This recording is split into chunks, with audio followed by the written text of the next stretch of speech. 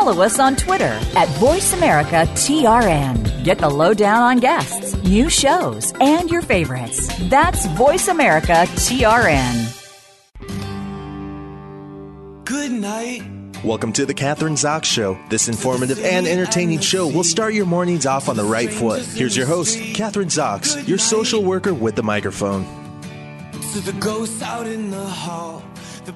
Welcome to the Kathryn Zox Show. I'm Kathryn Zox, your social worker with the microphone, and you're listening to the Kathryn Zox Show on VoiceAmericaVariety.com and World Talk Radio.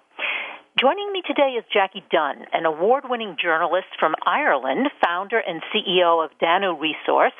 She's an emerging leader in helping entrepreneurs develop technologies and initiatives that restore the Earth's equilibrium globally. Her new book, which is co-authored with Barrett Kohler, is Rethinking Money, How New Currencies Turn Scarcity into Prosperity. Welcome to the show, Jacqui. Oh, I'm delighted to join you. Great to have you on. Okay, in your new book, Rethinking Money, you show us a new way to think about money. My question is, why do we have to rethink money? What's our problem, and what's it going to do for us? Well, the system is not working. I think everybody has some sort of I would say the vast majority of your listeners have some sort of crisis or issue with money. And even if you look at the experts themselves, the IMF, they say in a 40-year period from 1970, there's been no less than 425 systematic crashes related to money. We're talking about sovereign debt crisis, which we're reading about in Greece, for example. There, of course, was the banking crisis, which we experienced very acutely here in the United States, 2007, 2008. And then the actual money itself has failed, as with the ruble in Russia and the Argentinian peso. So there's something going on here.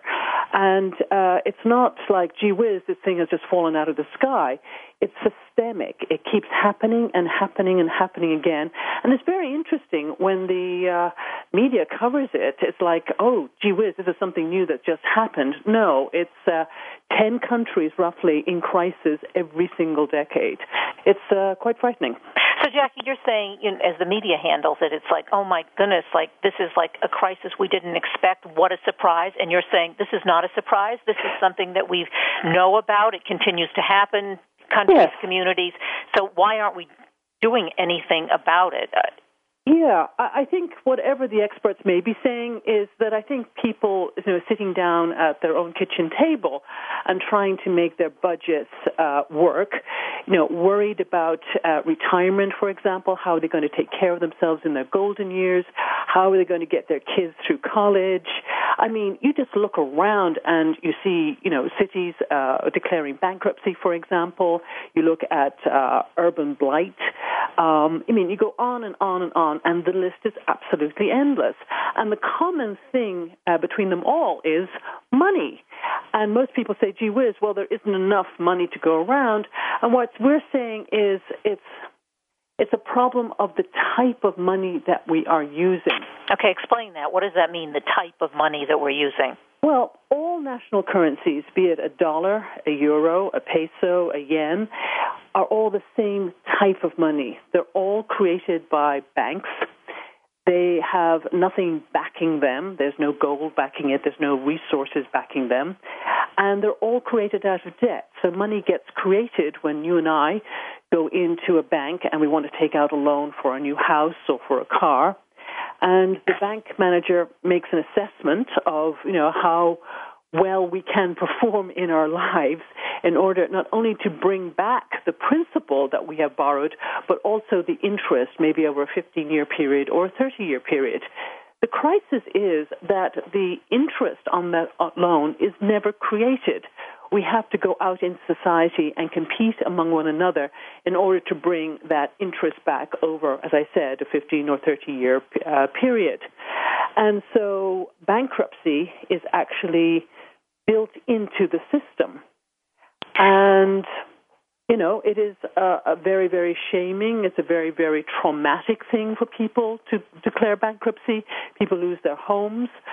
And, has this system, though, Jacqui, has this system worked in the past and now it's not working because of other social, political, economic factors? I mean, at some time, our banking system was created, and for a reason, I assume. I'm not sure that the layperson, including myself, understand all of this as you do, so put it in as simple terms as possible. But so it worked, and now it doesn't work, and when did it stop working?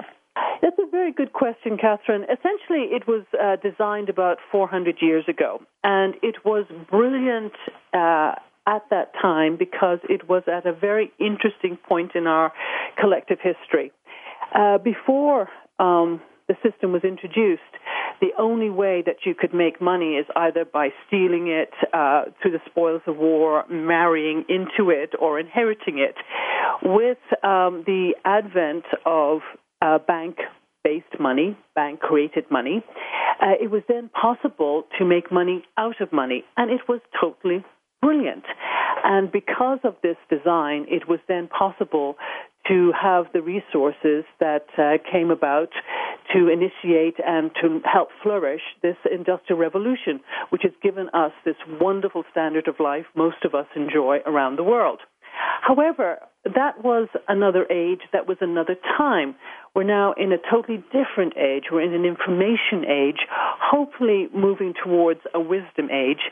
And what we're saying in the book is we need different types of money in order to reflect the zeitgeist, the sensibilities, the issues that we face here in the 21st century. All right, let's talk about some of those issues, and I have just one other little aside. I don't know if it's an aside, but does Ben Bernanke know about this?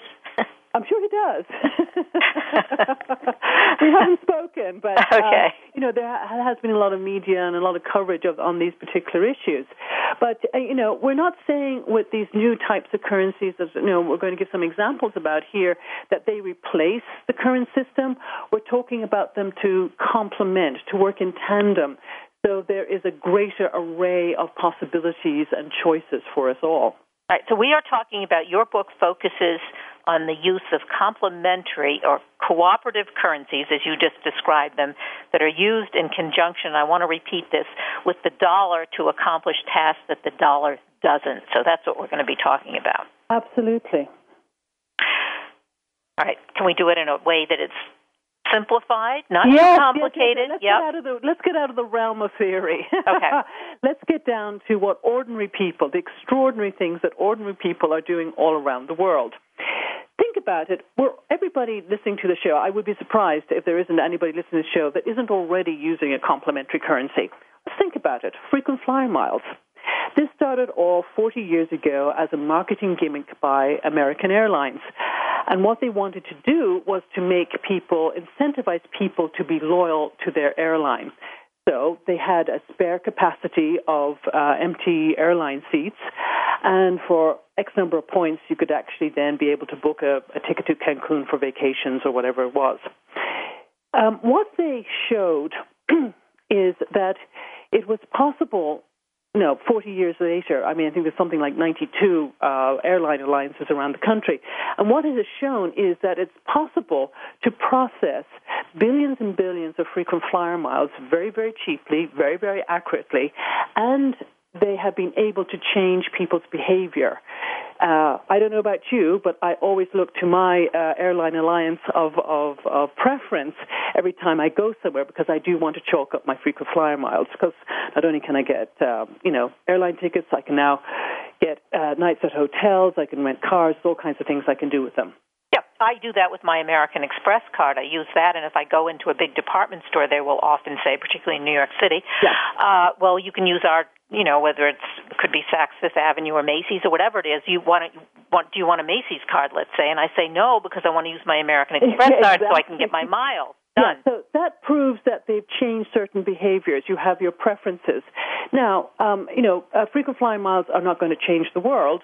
However, what we can see from these programs is what can we apply this in terms of the real cutting-edge social issues that we all face. As I said, how do we take care of our elderly? How do we educate our kids? How can we incentivize people to shop locally and buy local goods and services? And what has happened is that communities have come together. Communities can be defined in all kinds of ways. It can be a geographical community that's based, say, in a neighborhood of a city. It can be a bioregion. It can be a state. It can be a community of businesses.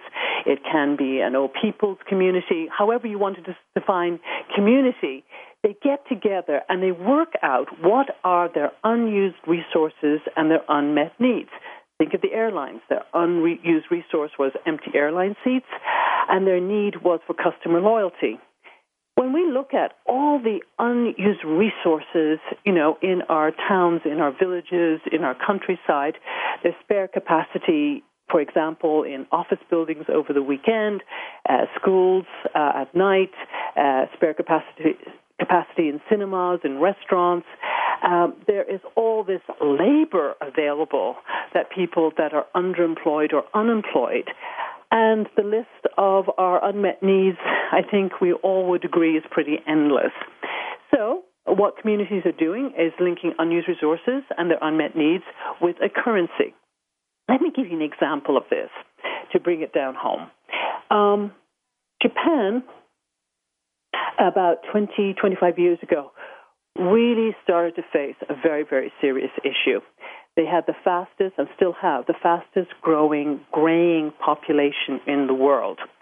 And they did not have and don't have the resources to look after them. And so a currency was designed whereby, for example, I go down the road next door to a neighbor. I might drive her to a dentist appointment. I might help her read the newspaper. I might help her write a letter, help her go shopping, whatever she needs. And for every hour that I spend helping my neighbor out, I get a credit in my electronic account, and in Japan it's called furiaikipu, which literally means caring friendship tickets. Now, these credits I can either save up to when I'm old and need help, or I can transfer them to another part of Japan so somebody can come in and look after my aging mother, for example. The beauty of this is that the elderly can stay in their homes for much longer without having to be institutionalized or carted off to an old people's home. Neighborhoods.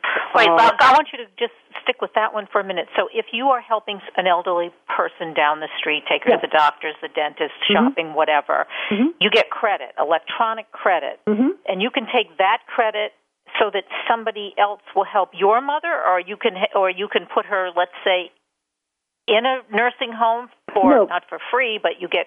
No, the idea is this is just to help people that are pretty able-bodied to stay in their own homes. They can stay in their own homes for longer. Because some of the reasons why people have to go into an elderly care facility early is because there's nobody to look after them. But, I mean, you're exchanging your credit for someone else to do that with your mother? Is that what you're saying? Yeah, I can take my credits, for example. I can either save them up for myself, or I have the option of transferring them over to another part of the country to where somebody can come in and look after my mom and get paid using my credits. Got it. Okay. Yeah.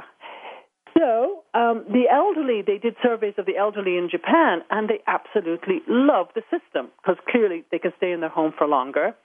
And the issue of isolation is addressed because people are coming in and, bringing them out for drives or helping them shopping, and relationships build up. And that's one of the problems in our advanced societies here in the West is that we tend to get very, very siloed in our, within our generation. There's very little cross-generational interaction. And additionally, it's not costing the government anything. Clearly, if somebody gets sick and needs, kidney dialysis, they go into the hospital. That's where the National Health Service takes place. But for the day-to-day running of somebody's lives, making sure that somebody keeps an eye on an elderly person, this is the way to honor the time that somebody is spending. So that is a currency that's backed by time. And here in the United States, something called time banking was invented by a lawyer in Washington, D.C. called Dr. Edgar Kahn.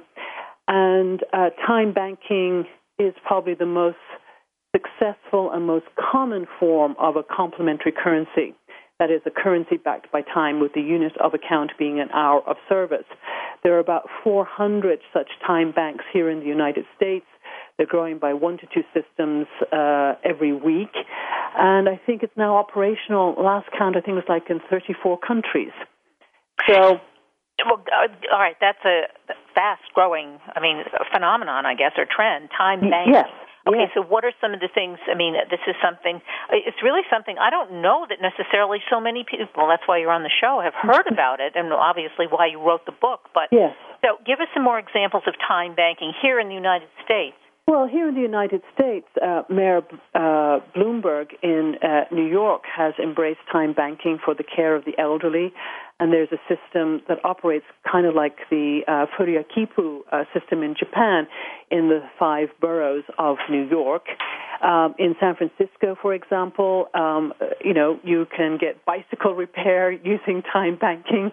Up in Madison, Wisconsin, there is a system whereby people go in and do an analysis of the use of electricity in your home, do sort of a monitoring of it, and they get paid in time dollars. There's all kinds of applications all across the country of people offering services, and they're getting paid in time dollars.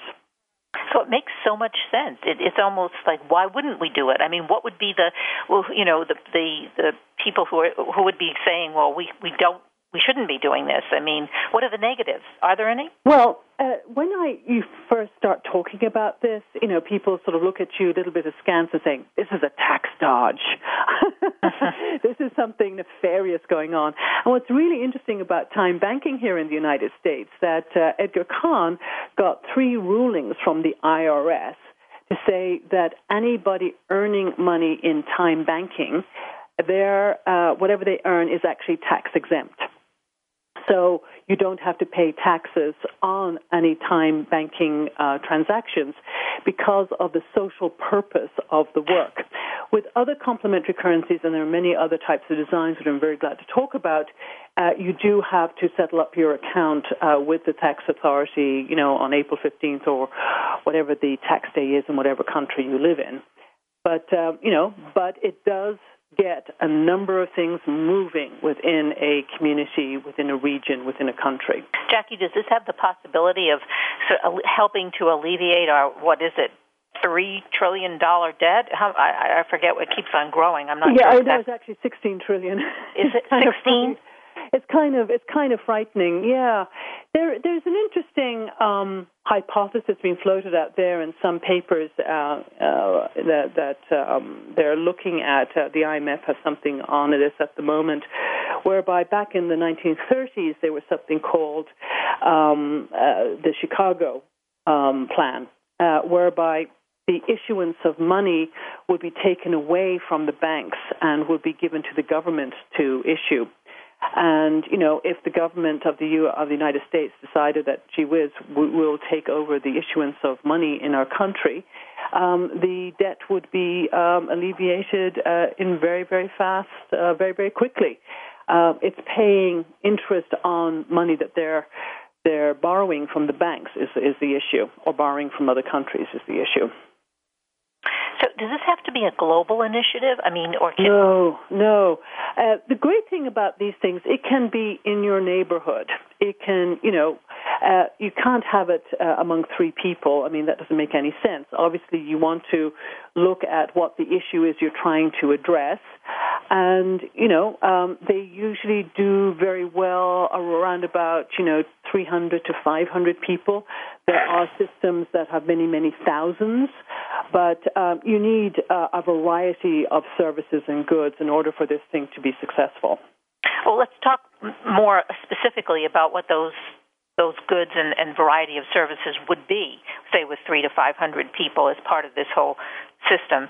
Yeah, it depends what you want to do. For example, there's a system in the east of the United States called the Berkshires in the Berkshires, whereby they have developed a currency that operates locally and incentivizes people to support local business. There are many examples of that, because people want to support their local retail businesses. You're talking, Yeah, we're not talking about big box stores. We wouldn't be talking about a Macy's. They're national chains.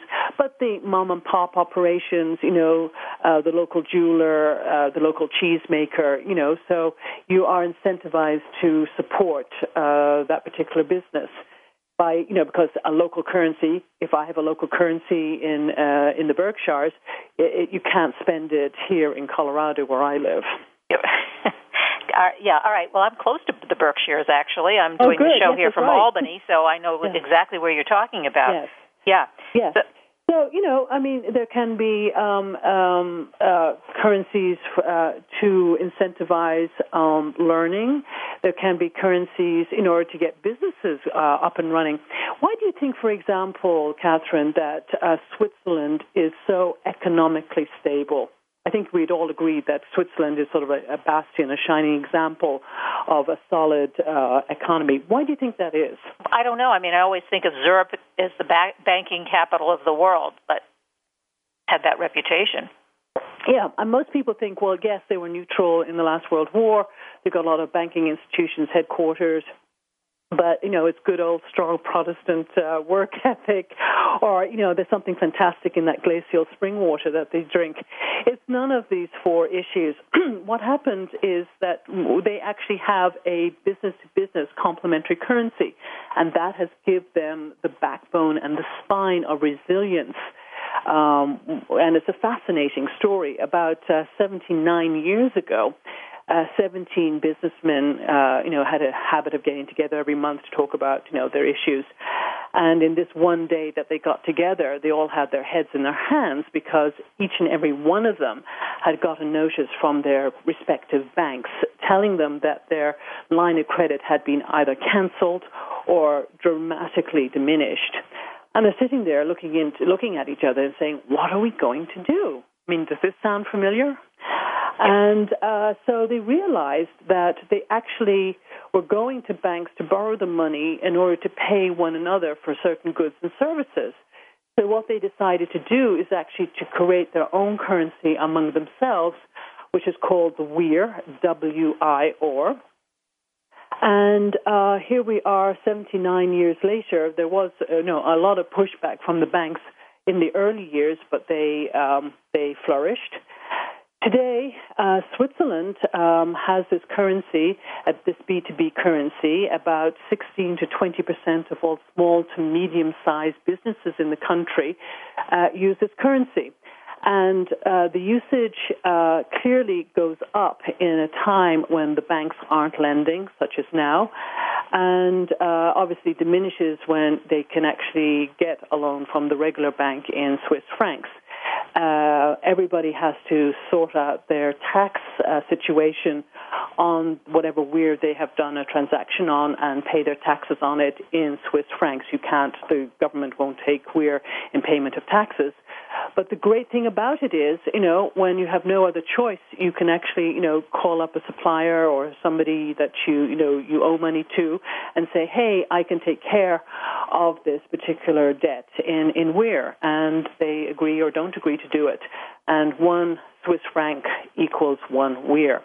So it keeps the engine of business going.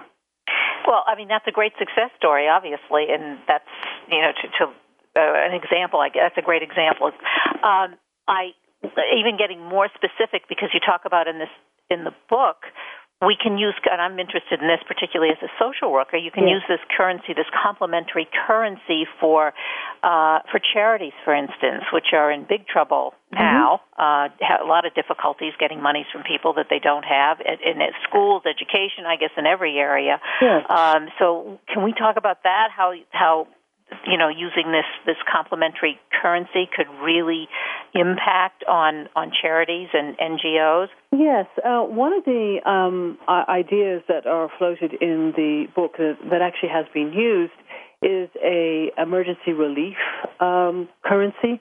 as we know, unfortunately, the number of crises in terms of fires and tornadoes and all kinds of problems seem to be on ever increasing. And one of the issues is that, charities come into a region, FEMA comes into a region, and, everybody is very well intentioned, but wants to make sure that the money is not going to be absconded with or used inappropriately. And I remember reading, in Louisiana, down at Hurricane Katrina, there were examples of misuse of funds where somebody went and bought an engagement ring for his fiancée using, FEMA dollars. I mean, this is pretty awful. So, the idea given is that they would create an emergency currency, so that way you would get this particular scrip. And whatever you would be only able to use it for certain things, like the issues around shelter and food and clothes, etc. So you couldn't misappropriate the money by trying to buy a nice necklace in the local jeweler, etc. So this way you would be sure that the money is being used in the right way because it's designed specifically to address certain needs that are being covered under the mandate of how the authorities wish to address the problems of a particular crisis. And this is a big problem, as I understand, here in the United States, how this money gets misdirected in terms of charities. There was an article, I think, that was sent to me. The CNN, I guess, did a report on the 50 worst charities in America. Mm-hmm. So, oh yes, I saw that as well. And people totally misappropriating funds. And it's easier to misappropriate things if you have a currency that is so widely accepted or can be used. So, yes. So, this is just one example of how you can be very, very pinpointed and precise in how you want the currency to be used and spent. All right, well, Jacqui, let's take a short break, and we'll be back. We'll continue with our conversation. Jacqui Dunne, author of Rethinking Money, How New Currencies Turn Scarcity into Prosperity. So don't go away, because I'll be back with Jacqui. I'm Kathryn Zox, your social worker with the microphone, and you're listening to VoiceAmericaVariety.com and World Talk Radio.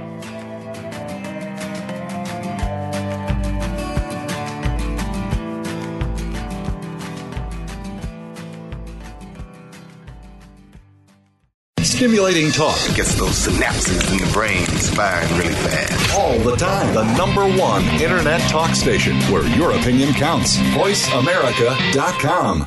Listen for Trust Across America every week on the Voice America Variety Channel. Tune in as host Jordan Kimmel is joined by national experts in the fields of accounting, finance, organizational behavior, and sustainability, as well as companies that are applying strategies that are enabling them to be recognized as doing the right thing by the American Trust Awards. Your host Jordan Kimmel is himself a trusted professional with years of experience in applying strategies and consulting with today's leading firms. Trust Across America is heard Wednesdays at noon Eastern, 9 a.m. Pacific on Voice America Variety. Do the adventures of Indiana Jones leave you curious about this exotic and unusual profession? If so, don't miss Indiana Jones, Myth, Reality, and 21st Century Archaeology with Dr. Joseph Schuldenrein. You'll learn about forensics, ancient civilizations, and human origins. Listen to Dr. Schuldenrein and colleagues discuss their excavations and related archaeological topics, ranging from the unique to the sublime, and yes, even the mundane. Indiana Jones, Myth, Reality, and 21st Century Archaeology, live Wednesday, 6 p.m. Eastern, 3 p.m. Pacific Time on Voice America Variety. The Internet's #1 talk station. #1 talk station. VoiceAmerica.com.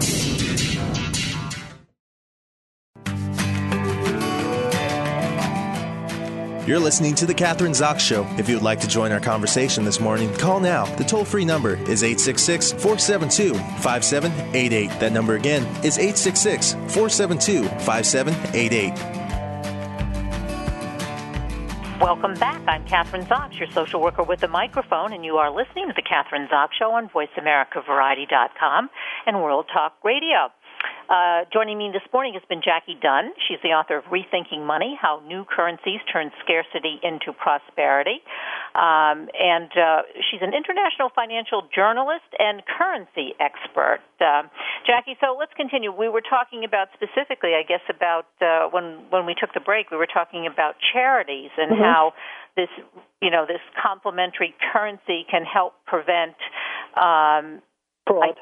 fraud, help prevent fraud, which I guess is pervasive in a lot of these charities, unfortunately. Yeah, it is. And, there's a variety of different things these complementary currencies can address. For example, one story that I absolutely love, it's, just to really, illustrate how you can take an unused resource and hook it up with an unmet need, is one of my chestnut stories took place in Brazil about 25 years ago.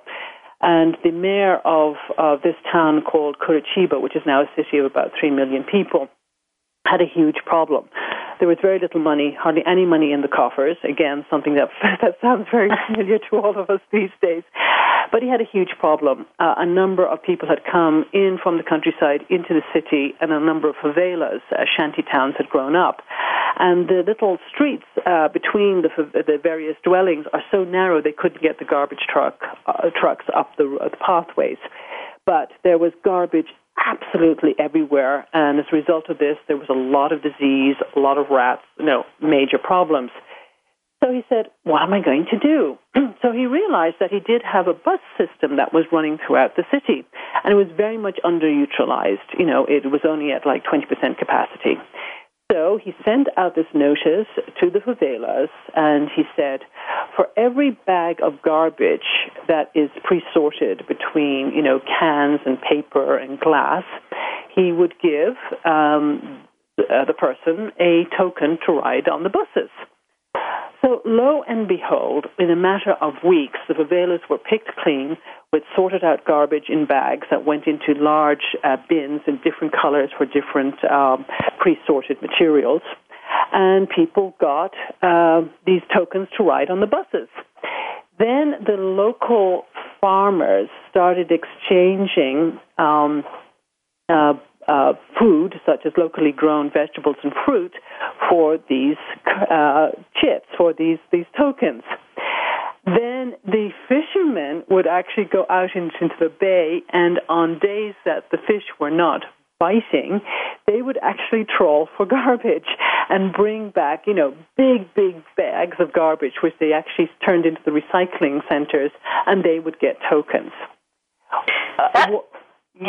Yeah. So, and then these could be used as money. So what was really interesting, these are not just interesting little curious currencies that grow up. The mayor of Curitiba designed several other currencies linking other unused resources with unmet needs, to where within about 6 years, the people of Curitiba had a standard of living that was 1/3 higher than anybody else living in the rest of Brazil as a result of having a variety of complementary currencies. So Jacqui, why wouldn't I've lived in South America and visit, not so frequently now, but why wouldn't all the countries or cities or little towns follow that example? I mean, with that kind of success. What would hold them back from doing that?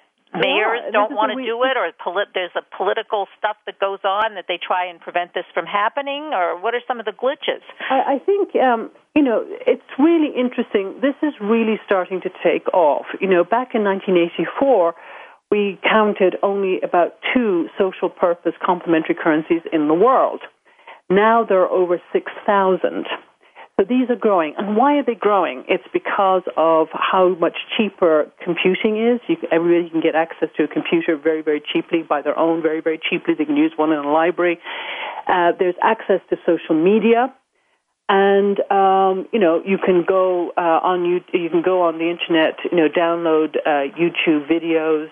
All kinds of information is available, and with social media. So more and more people are becoming aware of this, and knowing that it is possible to get together within their community and have a conversation about, okay, how do we want to address X, Y, and Z problem. When you think about it, if you're dealing with a local community or however you wish to describe a community, who better to come up with a solution for a problem they have than the people that are there on the ground themselves? Well, I'm thinking about this when you talk about a community, because as you said earlier, you can define a community. It can be defined by a physical location or a group of people, like-minded people. And I'm thinking about, in terms of what you're saying, and maybe it exists and I don't know about it, but social workers, psychologists, therapists are having a terribly difficult time being able to see clients who need to see them because they can't afford to pay. Insurance only pays for, let's say, 4 weeks of therapy when the person needs a year of therapy. How would you translate that into a complementary currency, or has it been done?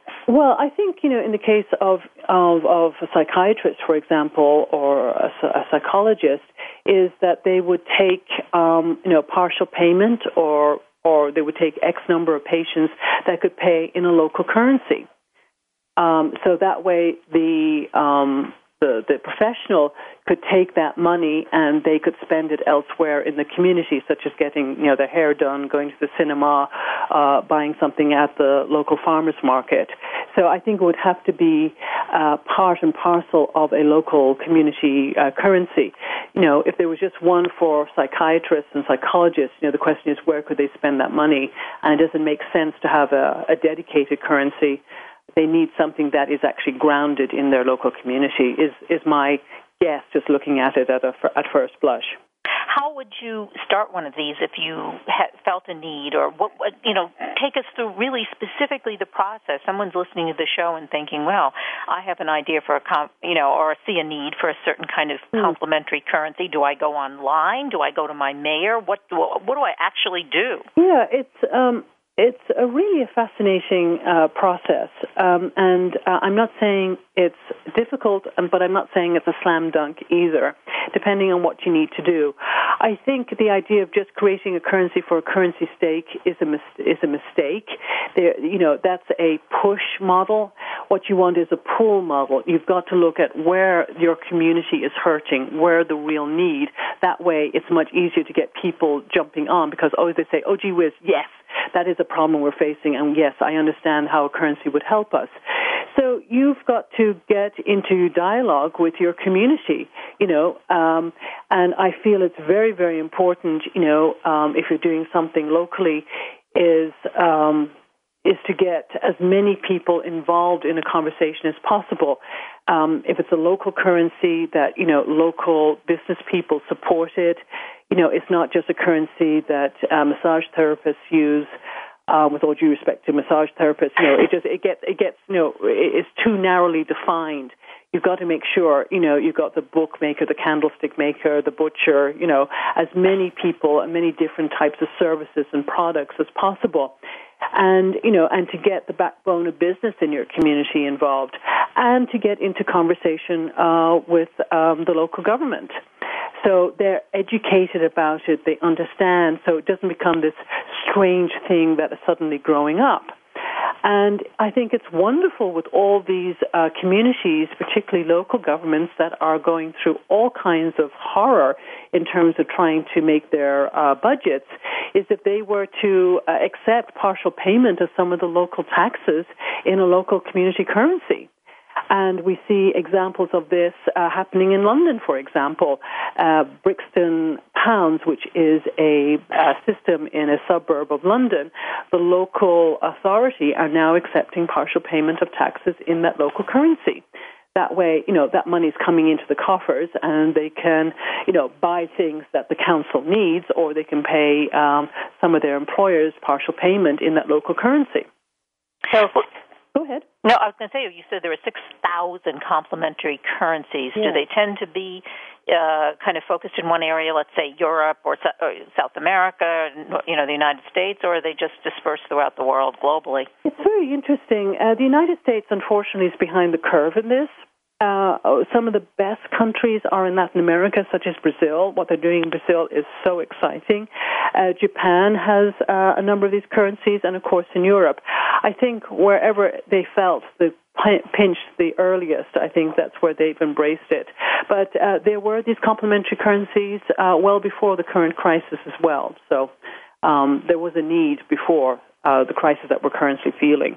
Do we always have to wait for a crisis, or can we do some prevention? I think so, and that's the really exciting thing is, there, even in the best of times, there are children that need, education, people like our elderly need to be helped out. There is an unending array of things that need to be addressed in our society. For example, urban blight, for example.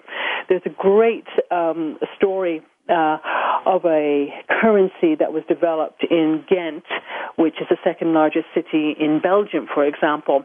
And the local administration was having a really hard time with a suburb of this town that had a very, very high immigrant population with about 20 different languages spoken, mostly Turkish, and, a number of illegals. But it was really downtrodden, a really, really miserable place.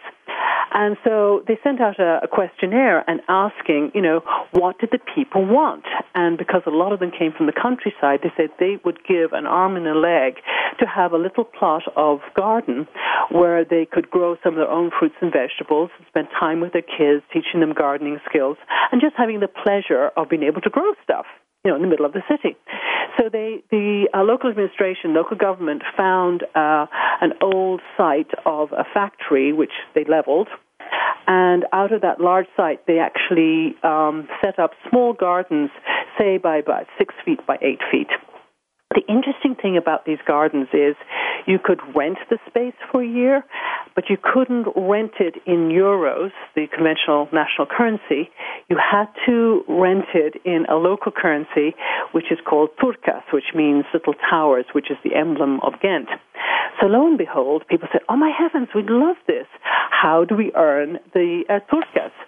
So the city came up with a list of activities by which people could earn this local currency. Everything from putting pots of flowers outside your door, on your windowsill, cleaning up the neighborhood, changing your light bulbs to something that's much more energy efficient.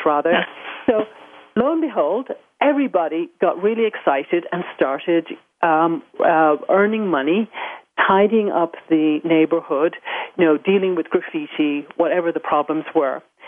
So within a 3-year period, well, actually in the first year, they had more volunteers than they could possibly use, and their small little budget of 50,000 euros circulated among that little neighborhood 3 times over, to where this year, which is 3 years into the system, that budget will circulate 20 times over. So you're getting 20 times the bang for your euro. And you have a very, very happy neighborhood, and other richer neighborhoods in that city of Ghent also want their own little complementary currency to address the issues and what they want to do in their particular neighborhoods. Great story, Jacqui, but does this only work in smaller cities or towns? How would it go in New York City, Chicago, Los Angeles? Well, it's like cells in the body. It goes make up the larger organism. I think there are all different types of neighborhoods in New York, for example, and in Chicago and in Los Angeles. And it's for a neighborhood to get together, like Chelsea in New York or whatever, Compton in Los Angeles, and the people get together and talk and say, what do we want to do? Do we want to have pay people, to monitor the local park to make sure there isn't drugs or violence going on? Whatever it is, there is no end to the possibilities of what can be created to resolve the issues that we face by simply rethinking money. Rethinking money, being aware of it, and obviously you say be aware of the problems in your own community or in neighborhoods in a big city. Who are the best people to organize this? Grassroots kinds of people? I kind of get back to that because you do need organizers. You need people to put it together. Yeah, absolutely. And I think what really works, what we've seen work extremely well is when a system is hyper-democratic. It's not about creating a little fiefdom, a little authoritarian group. We talk about, being democratically elected. It's also very important before you set up with a community currency, and this is what we're finding, looking at examples all around the world. It is a community currency that actually sets up a list of the rules of running the currency itself and actually have the apparatus for dealing with conflict. Because most people think, oh, we're never going to have a conflict, and therefore, when a conflict emerges, they don't have the apparatus to fairly deal with it. So you've got to have, conflict resolution, already worked out. What if there is a problem between two members or several members? Do we have the mechanisms in place to unfurl that problem and to bring out a very positive, fair outcome? So being hyper-democratic, having rules of engagement, and being transparent. An awful lot of these currencies actually post everybody's the amounts of money that they have in the system on the internet. It's that transparent. So that stops counterfeiting, for example, or people, not playing by the rules. And so the more transparent a system is, the more democratic it is, and the more involved they are in discussing the really tough issues, the more successful the complementary currency will be. Yeah, that makes a lot of sense. So conflict resolution, democratic transparency, that's kind of a buzzword today. It is. Yeah. And it really is. But in these things, there is no transparency in our conventional system.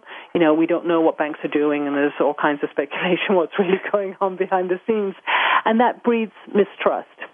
And trust is the cornerstone of anything, because money is not a thing. Money is an agreement within a community to use something standardized as a medium of exchange. And if we look at history, all sorts of things have been used as a medium of exchange. In our own history here in the United States, during colonial times, tobacco leaves were used. In other societies, stones, decorated axes, all kinds of things have been used as a medium of exchange. So once a community comes together and comes to an agreement about what their new standard of a standardized unit of account is going to be, there is no end to the possibilities of what they can do. Jacqui, we're going to have to change our attitudes, though, towards money, because I think here in the United States, one of the things and people will not talk about, either to their neighbors or at work, is money. We talk as a culture about sex. We'll talk about our relationships with our partners, our husbands. We'll talk about our kids. We'll talk about our health, intimate details. But when it comes to talking about money, it's a taboo. So this kind of goes, it's really the opposite of how we view money or how we see money here in this culture, in this country. Yes, you bring up a very, very good point. Money is the last great taboo. As you pointed out, we've dealt with sex in the 60s. And in the city. We dealt with death dying with the AIDS epidemic and, the repercussions of war that we've experienced, particularly in the last decade. And now the last great taboo for us to look at is money. And, it is so... it is so wrapped up. Even the professionals, when they talk about it, they use terminology that most people don't understand. Even the economics textbooks doesn't say what money is. It talks about what it does. And so there's all these misconceptions about it. And also, how it is hot-wired into our psyches. There's an awful lot of shame about it because we don't feel we're earning enough, or we don't want to reveal what we are earning. And even if we're extremely wealthy, we don't want people to know what we have because we're concerned about people forming friendships with us or going into business with us for all the wrong reasons. So it's a very highly emotional topic. So how have you dealt with that? You've written the book, you're an author, lectures, people talking about money.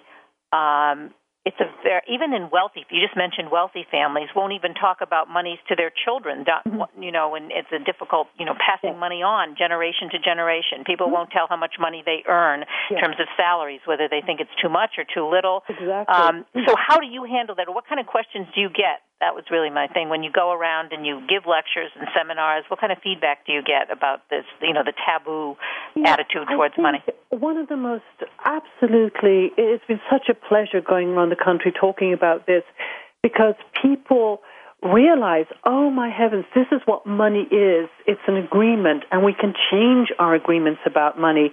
And I can go into a lot of detail, when I'm talking with people, is what the DNA of money is and how it actually causes us to act in certain ways because of how it is structured, and how understanding its structure, like having a positive interest rate, for example, and the devastating effects it has not only in our lives but also on our planet. With these new currencies, there's no interest rate or a negative interest rate that has totally different behavioral outcomes.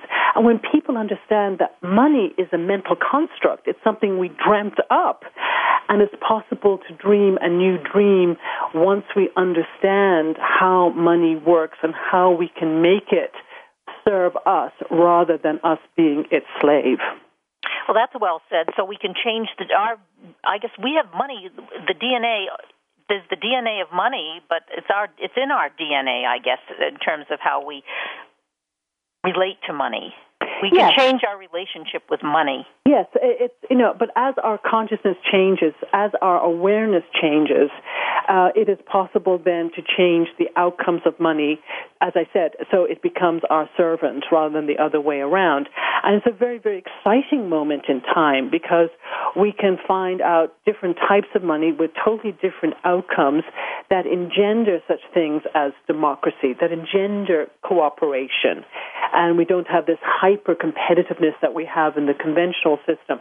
I mean, we can bring about a new type of society, a society that we want to enjoy ourselves and to bequeath to our children and our grandchildren at this point in time, because we have so much access to information and the ages, the wisdom of the ages. We can design new currencies to have these outcomes. And this is what is so exciting, because basically what we are talking about is the democratization of the money creation process. Yeah, I like that. We don't have to be adversarial. Get away from this adversarial model you're saying of money. How did you, just on a personal level, how did you get into this? I mentioned briefly your background, an international financial journalist and currency expert. How did you get into that initially? It was just an accidental meeting with somebody who became my co-author, Bernard Lietaer, and he has an extraordinary career where through just serendipity, I suppose, he's had an opportunity to look at money working in so many different domains. I mean, he has been a central banker. He worked for the Central Bank of Belgium and was one of the co-designers of the initial currency that became the euro. He was, he worked with governments, particularly in Latin America, helping them with their balance and payment. He was a professor of finance. He ran the most successful currency trading company, offshore trading company. So, if somebody does that, one of those things in a lifetime, that's great. He's done several of these things in a lifetime. And, when we met about 12 years ago, he was saying, this system doesn't work, and we began a very deep conversation about money and what money is, and he introduced me to this nascent field of complementary currencies, and as they say, the rest is history. Great story. What did you say? 12 years ago was when you met? Yes. And so what? We got a couple minutes left. Where do you see this going? What are you doing? Obviously you wrote the book, and we want to get that out there. You can go online, bookstores everywhere, Amazon.com. But Jacqui, just to give people more information, do you have a website? Well, you can follow me on Twitter, Jacqui Dunne, Jacqui, Dunne, Dunne, on Twitter and on Facebook. And I think what is really exciting is to see what the new designs will be. I mean, we've described a lot of the current things that are happening, the ingenuity that's currently happening. What I'm excited to do is people taking these central precepts, these central ideas, and going off and designing new fantastic models that we will learn about and be in conversation with people about. I'm excited to see what comes back to us in terms of design and in terms of solution. And I think the great takeaway from this is there's no need for any more pessimism.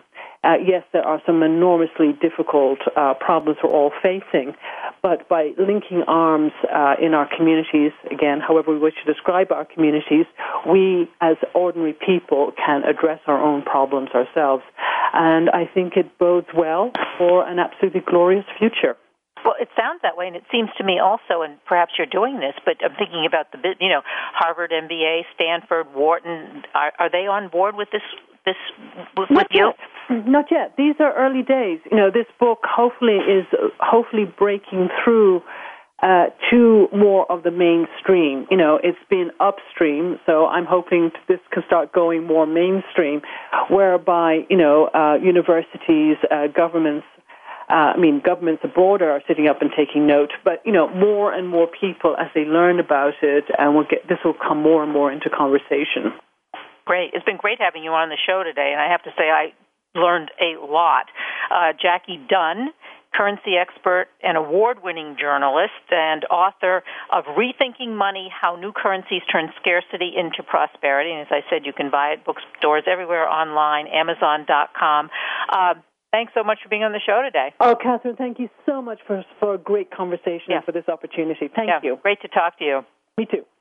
So we're going to say goodbye. I'm Kathryn Zox, your social worker with a microphone, and you are listening to the Kathryn Zox Show on VoiceAmericaVariety.com and World Talk Radio. Hope you had a good day with us and enjoy your week, and we'll see you next Wednesday. We hope you have enjoyed today's episode of The Kathryn Zox Show. You can listen live every Thursday morning at 7 a.m. Pacific Time on the Voice America channel. Want to know more about Kathryn? Visit her website at www.kathrynzox.com. Be sure to join us next week for more interviews and great conversations with Kathryn Zox.